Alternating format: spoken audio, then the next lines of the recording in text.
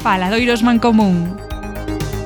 Formato en vídeo podcast presentado polas rapazas de No Legal Tech. Tertulias con figuras relevantes do mundo da tecnoloxía para falar sobre software libre e outros temas. Retomamos los Faladoiros de Mancomún, charlas en formato video podcast donde todas las conductoras de estas charlas, como los participantes, son mujeres relevantes en el mundo tecnológico y, especialmente, mujeres en contacto con temas relacionados con el software libre y la cultura libre. Un espacio donde visibilizar mujeres en el sector tecnológico y donde puedan expresarse libremente en un ambiente seguro y distendido. En esta segunda tertulia de 2022 contamos con la participación de Ana Jiménez Santamaría. Bienvenida, Ana. Hola, ¿qué tal, Mare? Muchísimas gracias por esta oportunidad y encantadísima de estar aquí con vosotras y vosotros. El placer es totalmente nuestro, sin duda, porque yo quisiera lanzarte la primera pregunta para que nuestros oyentes sepan, pues, queremos saber quién es Ana Jiménez Santamaría y cómo se llega a trabajar en la Linux Software Foundation. Vale, pues bueno, voy a hacer un año en la Linux Foundation, concretamente en uno de sus proyectos. La Linux Foundation al final es una fundación paraguas, como se dice, con muchos proyectos que hostea, y yo concretamente estoy en el To-Do Group, que en eso pues explicaré más adelante. Mi rol principal es OSPO Program Manager en el To-Do Group de la Linux Foundation. Y bueno, como dije, llevo un año. Anteriormente estuve en Vitergia, que es una empresa española, está en Madrid y está también dedicada a analítica de desarrollo de software, muy enfocada a temas open source. De hecho, la tecnología que utiliza es 100% open source. Entonces, al final, en el mundillo de software libre llevo ya unos cuantos años, ya no solamente dentro de la Linux Foundation, sino de antes, mi background. Tuve la suerte de conocer este maravilloso mundo y aquí sigo y espero seguir unos cuantos años más. Pues qué guay contar con mujeres en el mundo del software libre porque, bueno, siempre somos más que bienvenidas, así pues vamos haciendo cada vez más como bola de nieve, ¿no? Cada vez ver la representación de personas y mujeres en el sector seguramente animará a otras personas a seguir viéndolo. Yo te voy a hacer una pregunta un poco fuera de todo esto. Es que para nuestros oyentes, ¿un OSPO PM qué es? ¿Un OSPO Project Manager? Sí, pues en este caso, como el To-Do Group es un proyecto centrado en mejorar la adopción y la educación de las oficinas open source, que es lo que es una OSPO, aquí mi rol es un poco mix de muchas cosas. Consiste en estar pendiente de todas estas organizaciones, tanto públicas como privadas, que están formando una OSPO, y ayudarlas en esos programas a través de este proyecto que es el To-Do Group. Y tiene una parte muy grande de DevRel, tiene una parte muy de gestora de proyecto, pues al final este proyecto es 100% open source, tenemos todo el código en GitHub y toda la documentación en GitHub y eso necesita cierto mantenimiento y darle un poco de amor y cariño. Y también tiene una parte de community manager de ese proyecto para crear comunidad, que la comunidad siga creciendo y que todos juntos y todas juntas pues podamos ayudar a esa adopción y nutrir estas oficinas open source. Fantástico, gracias, porque así creo que todos tenemos la misma base para que podamos continuar. Bueno, estabas comentando además que tienes pues un bastante background con software libre y que ya habías empezado y tenías tu experiencia, ¿no? Por eso terminas aquí en esta Linux Software Foundation. Yo tengo una pregunta en especial desde el punto de vista de las empresas y es, ¿cuáles son las ventajas del software libre? Porque casi todos se piensan que, bueno, cuanto más cerrado mejor, cuanto más mío mejor, cuanto más pueda protegerlo, secreto como la Coca-Cola, o sea, pero aquí tenemos como una filosofía totalmente distinta, ¿no? ¿Cómo podemos decir que tenemos ventajas a la hora de utilizar software libre en las empresas? Pues sí, justamente lo que dices es como la primera barrera que muchas empresas, sobre todo privadas, dicen de no, esto no puede ser así, pero ya cada vez más, no solamente en Estados Unidos, también en Europa lo estamos viendo, en Asia, etcétera, están viendo esas ventajas del software libre, como por ejemplo acelerar la innovación, porque al final no tienes que empezar de cero. Tú imagínate un equipo de desarrollo que tienen que trabajar en una nueva plataforma. Empezar de cero significa dedicar meses, años en empezar algo de cero. En cambio, gracias a open source y la maravillosa comunidad de personas que lo forman, podemos encontrar cosas que nos sirvan para utilizar en lo que queramos crear, en las plataformas, y ya vamos haciendo como una especie de Tetris, ¿no? Vamos poniendo como pequeñas piececitas y aceleramos la innovación. Vemos al final el trabajar en equipo ayuda a pensar en nuevas ideas que a lo mejor no habías pensado, y en trabajar en colaboración permite eso.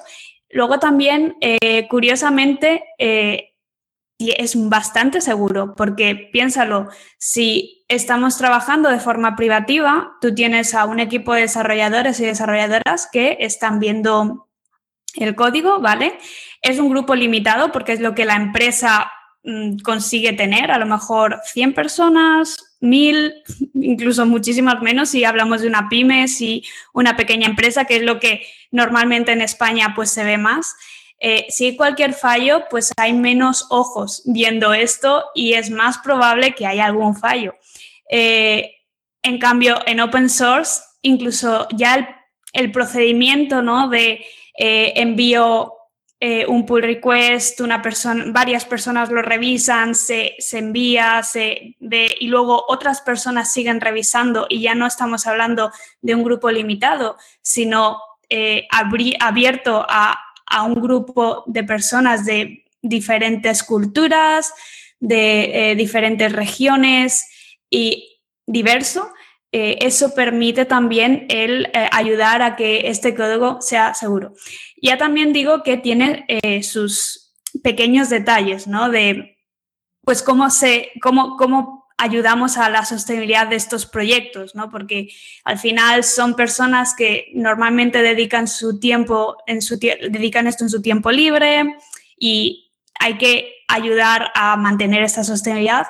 Pero si el proyecto es healthy, es sano, se puede decir que es más seguro y mejora la innovación, acelera la innovación, y de cara a una empresa también es interesante porque también a temas de recruiting, de adquirir. No, es que no sé cómo se dice en español. Reclutar, vale, reclutar a desarrolladores y desarrolladores pues que quieren mostrar su trabajo, ¿no? Y decir, ostras, yo quiero participar en open source porque también es un punto interesante para mí, para mi currículum y demás. Entonces eso también es otro punto más. Y hay muchos otros puntos, pero bueno, creo que estos son los principales.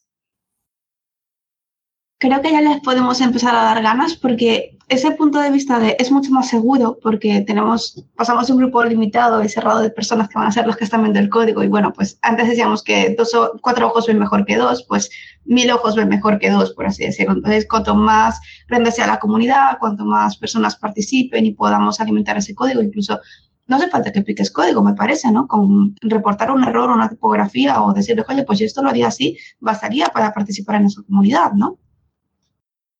Sí, bueno, de hecho también es un tema que se dice que open source o software libre no es únicamente código.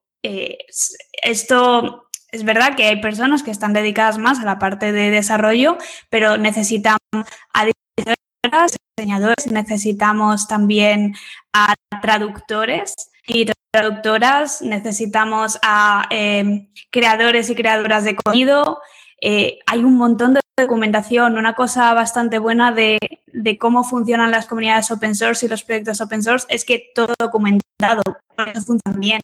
El tema de trabajar de forma síncrona funciona muy bien, porque yo, si quiero participar en un proyecto, y más o menos tengo las bases de cómo funcionan los proyectos open source y las comunidades open source, simplemente me tengo que ir a el Contributing MD, que es cómo se contribuye, ver cómo leer el README file, que es, bueno, pues en qué consiste este proyecto, y si el proyecto está bien hecho, estará bien documentado y la gente lo tendrá mucho más fácil.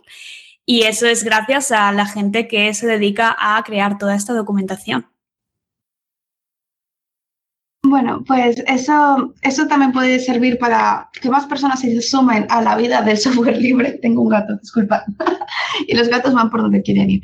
Entonces, bueno, eso me gusta porque, bueno, pues así demostramos que la comunidad no solamente es cerrada para la parte de desarrolladores, sino que también lo que tú dices, ¿no? Traductores, diseñadores, creadores. Esto al fin y al cabo es una comunidad para que nosotros todos podamos crecer juntos, ¿no? Y hay un concepto que me gusta mucho, que son las oficinas de software libre, que las comentabas al principio, que era como, están llegando a Europa, nacieron en Estados Unidos, supongo, y están llegando a Europa y a Asia. ¿Nos puedes contar sobre las oficinas de software libre y su llegada aquí a España? Sí, pues como empezó todo al final en Silicon Valley, Estados Unidos, más que nada porque es donde la mayor parte de las empresas son de software, y esto viene inicialmente de empresas de software, que está cambiando. Pero durante los últimos años estamos viendo que ya eso no es así, o sea, esto se ha empezado a expandir, y ya no solamente incluso en empresas de software privadas, sino que lo estamos viendo en otro tipo de empresas, retail, automóvil, toda la empresas de automoción,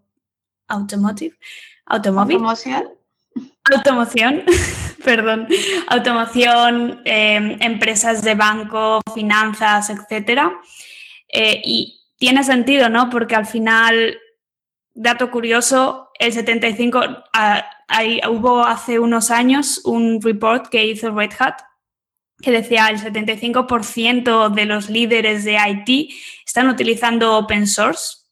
Y no solamente eso, sino creo que era el otro report de Synopsys, decía del año pasado, comentaba que el 90% de las componentes de las aplicaciones modernas, o sea, las tripas de esos componentes, son open source. Y esto ya no, o sea, estamos hablando de que de forma masiva casi todas las empresas usan open source, interactúan con open source, y aquí ya al final open source es una comunidad de comunidades y tiene que ser tratada de forma diferente a como, por ejemplo, una empresa tradicional estaría tratando un software privativo. Aquí el concepto de esto es mío y con ello puedo hacer lo que quiero si tengo dinero, pues ya es muy difuso, es completamente diferente, y existe una necesidad de empezar a interactuar con el open source, con todas las actividades relacionadas con open source que la empresa tiene que relacionarse de una forma unificada y de alguna forma en un equipo. Entonces, las oficinas open source es una forma de coger todas las actividades relacionadas con open source que estamos haciendo. Por ejemplo, todo el tema de licencias, todo el tema de seguridad, todo el tema de crear un inventario de componentes de software que tengan open source, el software of materials, todo el tema de cómo hostear proyectos o cómo liberar proyectos y volverlos open source para acelerar la innovación y todo esto que decía antes. Toda la parte de pues cómo actuar como un consultor o una consultora de la empresa en la que estás sobre cuáles son las mejores tecnologías open source o en qué tecnologías open source se debería de ayudar y apoyar, etcétera. Coger todo eso y decir, vamos a crear una oficina open source, un sitio centralizado donde poner una estrategia encima de todas esas actividades, de no ir a lo loco, no decir, pues sí, aquí el departamento de legal está intentando luchar con temas de licencias, la parte de marketing está con la parte de comunidad. No. vamos a crear un equipo, al igual que hay un equipo de recursos humanos, un equipo de marketing, hay empresas que deciden crear un equipo de open source. Y cuando hablo de equipo, pues que depende mucho de cómo de grande es la empresa, ¿no? Porque hemos visto, yo hablo muchas veces con empresas que dicen, sí, tenemos un equipo de open source, por ejemplo, una AWS, un Microsoft, evidentemente es un equipo enorme, pero luego ves empresas europeas que son como más pequeñitas o que están empezando, no es que sean pequeñitas, pero están empezando y empiezan con una sola persona intentando hablar con diferentes equipos o de diferentes departamentos para alinear. Pero quedaros con este concepto de que es un sitio centralizado donde poner una estrategia y, por ende, acelerar esta innovación y esta adopción de open source, porque tiene como varios pasos que muchas veces las empresas se estancan y esto ayuda a ir avanzando de forma más rápida y más óptima. Me encanta porque básicamente es como alinear todos los esfuerzos para que esto salga, ¿no? Para que eso siga adelante y no se quede en un cajón ahí guardado, en plan de si nosotros utilizamos open source y no hacemos nada más que decirlo, ¿no? Como el titular. Creo que has nombrado pues, estos pasos que tienen que hacer para utilizar software libre. ¿Nos podrías dar unas cuantas pinceladas al respecto para que las personas que tengan empresa, que no estén muy familiarizadas, sepan pues, más o menos a qué se pueden enfrentar cuando trabajemos con software libre y con oficinas, si deciden abrirlas en sus empresas? Pues justo creo que con esto puedo comentar un poco de lo que hacemos en To Do Group, porque tiene que ver mucho, o sea, al final To Do Group es una comunidad y también un proyecto de personas que quieren o crear una OSPO, tenemos bastantes perfiles, o crear una OSPO o quieren avanzar, quieren saber las pautas. Muchas veces es, bueno, necesitamos recursos y necesitamos saber cómo. Y luego también tenemos a gente que lleva teniendo una OSPO desde hace años, de 10 años, que es cuando empezó el término OSPO, de hecho, o sea, lleva bastante recorrido, e intentan ayudar a estas nuevas personas que empiezan su camino. ¿Cómo hacemos eso? Pues si os vais a group.org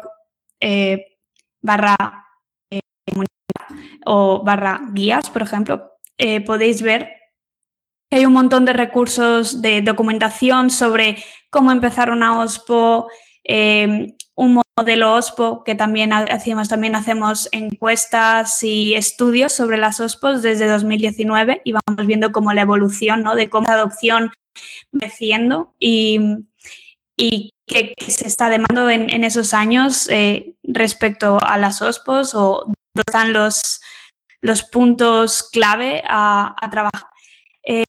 También un montón de espacios de networking donde pues toda la comunidad se junta y nos podemos ayudar entre todos y todas. Y luego ahora que están empezando a volver los eventos presenciales, también de forma presencial, la clave es el crear estas guías, estas pautas y ayudas para personas que o bien quieren empezar y no saben cómo, o bien ya están ahí, pero quieren seguir avanzando.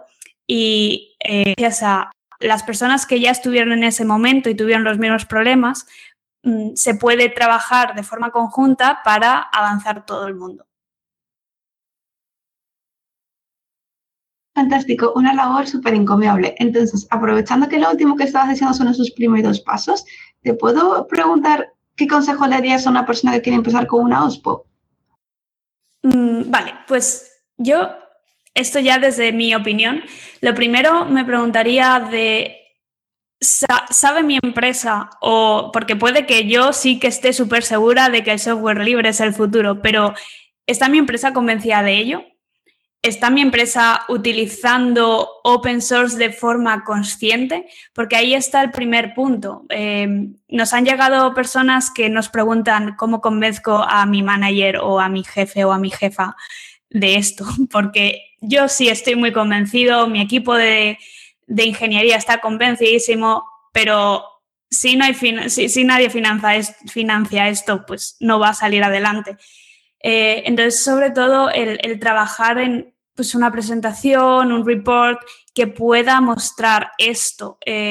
También ayudarse de las fundaciones y de los estudios que se hacen respecto a open source. Yo creo que eso da bastante evidencia y algo tangible donde un manager puede ver y decir, ostras, esto es una realidad.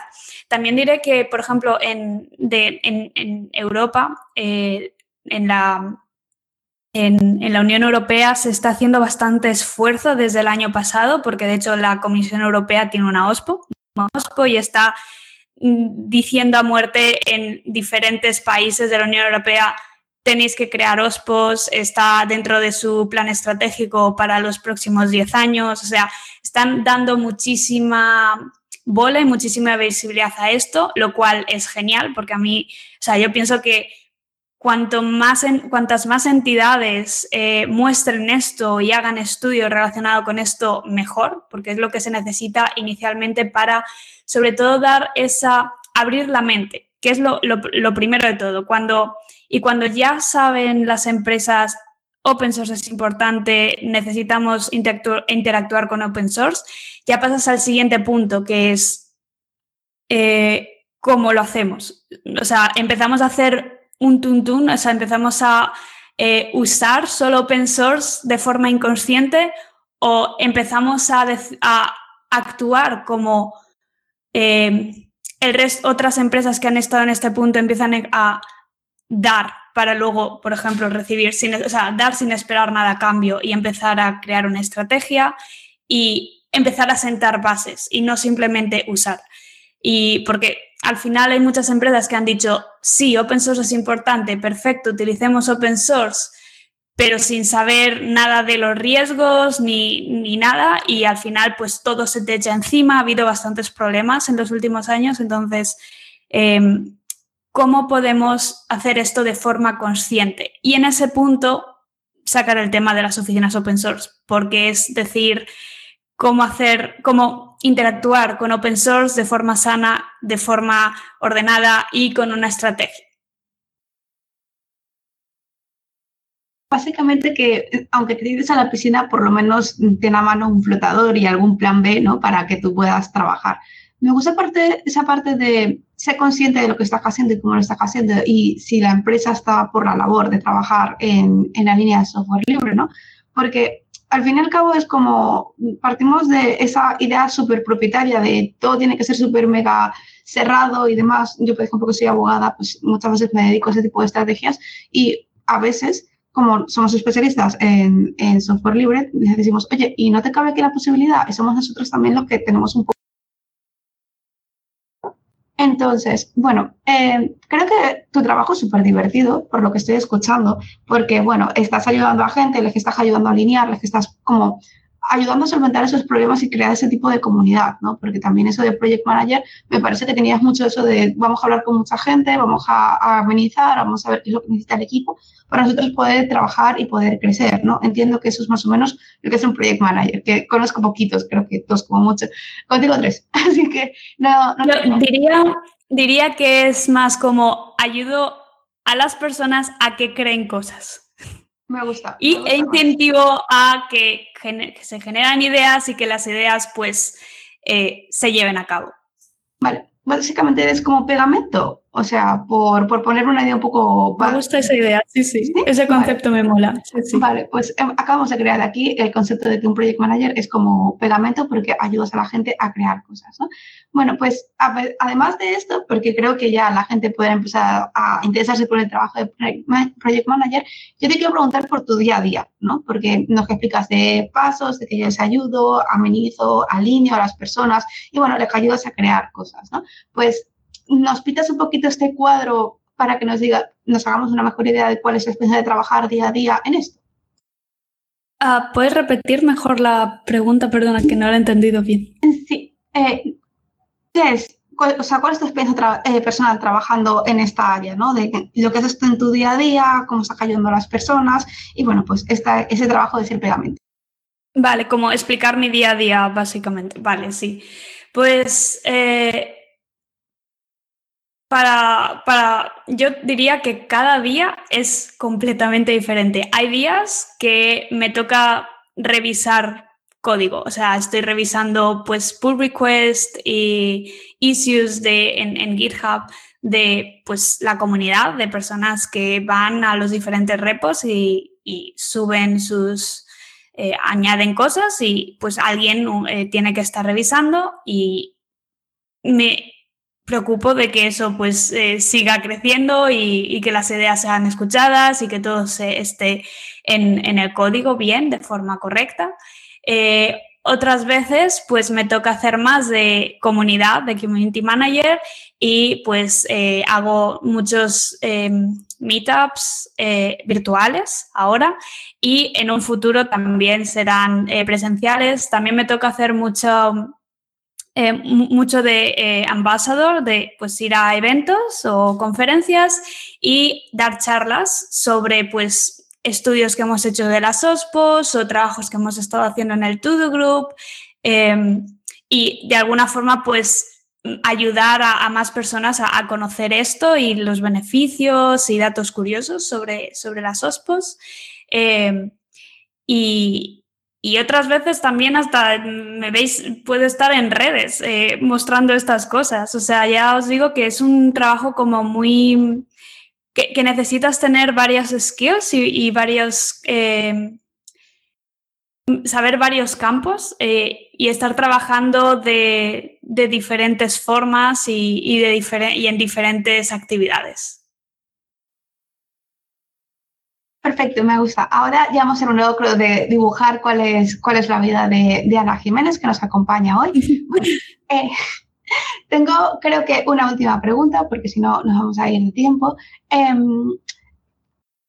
¿Cuál sería tu reflexión respecto a lo que es el software libre para las empresas? Entonces, ¿qué les recomendarías? Algo así, ¿sabes? En plan de un último mensaje para todas estas personas que nos están escuchando y que esté relacionado, pues eso, ¿qué les recomendarías o tu reflexión al respecto? Pues para aquellas empresas que quieren empezar una OSPO o ya están en ese camino pero no saben cómo avanzar, os diría que ayudaros de las comunidades, ayudaros de lo que ya hay ahí, porque hay gente que ha estado en vuestro mismo lugar y han compartido sus experiencias y cómo han fallado y dónde han fallado y podéis aprender de ello. Creo que el To-Do Group y muchas otras comunidades, para nada estoy diciendo que es el único sitio donde podéis aprender sobre OSPOs, pero ya que estoy participando ahí, pues comento más sobre esto. En el To-Do Group pues hay un montón de sitios donde podéis interactuar con otras OSPOs, hay un montón de guías y todo el mundo es más que bienvenido y bienvenida a participar. Si vais a todogroup.org/comunidad, tenéis una checklist para onboarding, para gente que quiere empezar. Podéis uniros al canal de Slack, podéis uniros a la mailing list, podéis seguirnos en redes y estaréis constantemente, y a la newsletter, también tenemos una newsletter de forma mensual y podréis ver pues cuáles son las nuevas, lo nuevo de las OSPOs que está pasando, estudios interesantes, trabajos sobre OSPOs y más actividades interesantes donde podréis aprender. Genial, muchísimas gracias porque creo que ya sí que no tienen ningún tipo de excusa para decir no, es que empecé y no sabía cómo continuar o no, es que no me atrevo porque me falta información. O sea, lo tienen ahí todo súper fácil en esta página de todogroup.org, /community, si no me equivoco y no lo he dicho mal. Bueno, tenéis Slack, tenemos muchas formas de contactar y además Ana Jiménez organiza estos maravillosos meetups que son digitales, que por mucho que estemos algunas veces hasta las narices de las pantallas, siempre son más que bienvenidas para conocer nuevas personas, conocer nuevos proyectos y estar mucho más al día. Pues, bueno, y también diré que tenemos eventos que son las OSPOCon, que son híbridos, presenciales y virtuales. El siguiente es en Estados Unidos, pero en septiembre tenemos el de Europa, que es en Dublín. Y no sé si esto se lanzará la semana que viene, pero la semana que viene tenemos la KubeCon en Valencia y estamos también organizando un mini meetup también para otros. Bueno, están en Valencia, o sea, no es por nada. Semana que viene yo ya tengo una cita que está de por allí, que soy de esa ciudad tan maravillosa bañada por el sol. Entonces, en fin, muchísimas gracias, Ana, porque de verdad que ya no tenemos ningún tipo de excusa para decir que no se está moviendo nada, que no hay nada y que si no te enteras es porque no quieres. Lo dicho, muchísimas gracias por estar aquí con nosotros. Ha sido un placer conocerte, saber qué es lo que haces y averiguar contigo pues cómo podemos empezar en una OSPO o continuarla y que esto pues podamos crear mucha más comunidad y celebrarlo todos juntos y que las empresas, que son nuestras principales destinatarias en estos Faladoiros 2022, se lancen a la piscina porque es posible y se puede trabajar muy bien, innovando, creando comunidad y te enriqueces mucho más, no solo a nivel económico, sino a nivel personal y tus trabajadores seguro que también están más contentos en esos proyectos tan ilusionantes. Ana, de verdad, muchísimas gracias. Muchísimas gracias a ti, Mare. Como dije al principio, es un honor. Muchísimas gracias por esta oportunidad y, bueno, espero veros pronto. Isto foi todo. Tedes máis información nas notas que acompañan a este podcast ou no portal de mancomún.gal. A música usada neste programa foi canción Street Dancing do grupo Time Crawler con licencia Creative Commons Atribución. Os efectos de son obtivémolos en freesound.org baixo unha licencia Creative Commons Atribución sen uso comercial.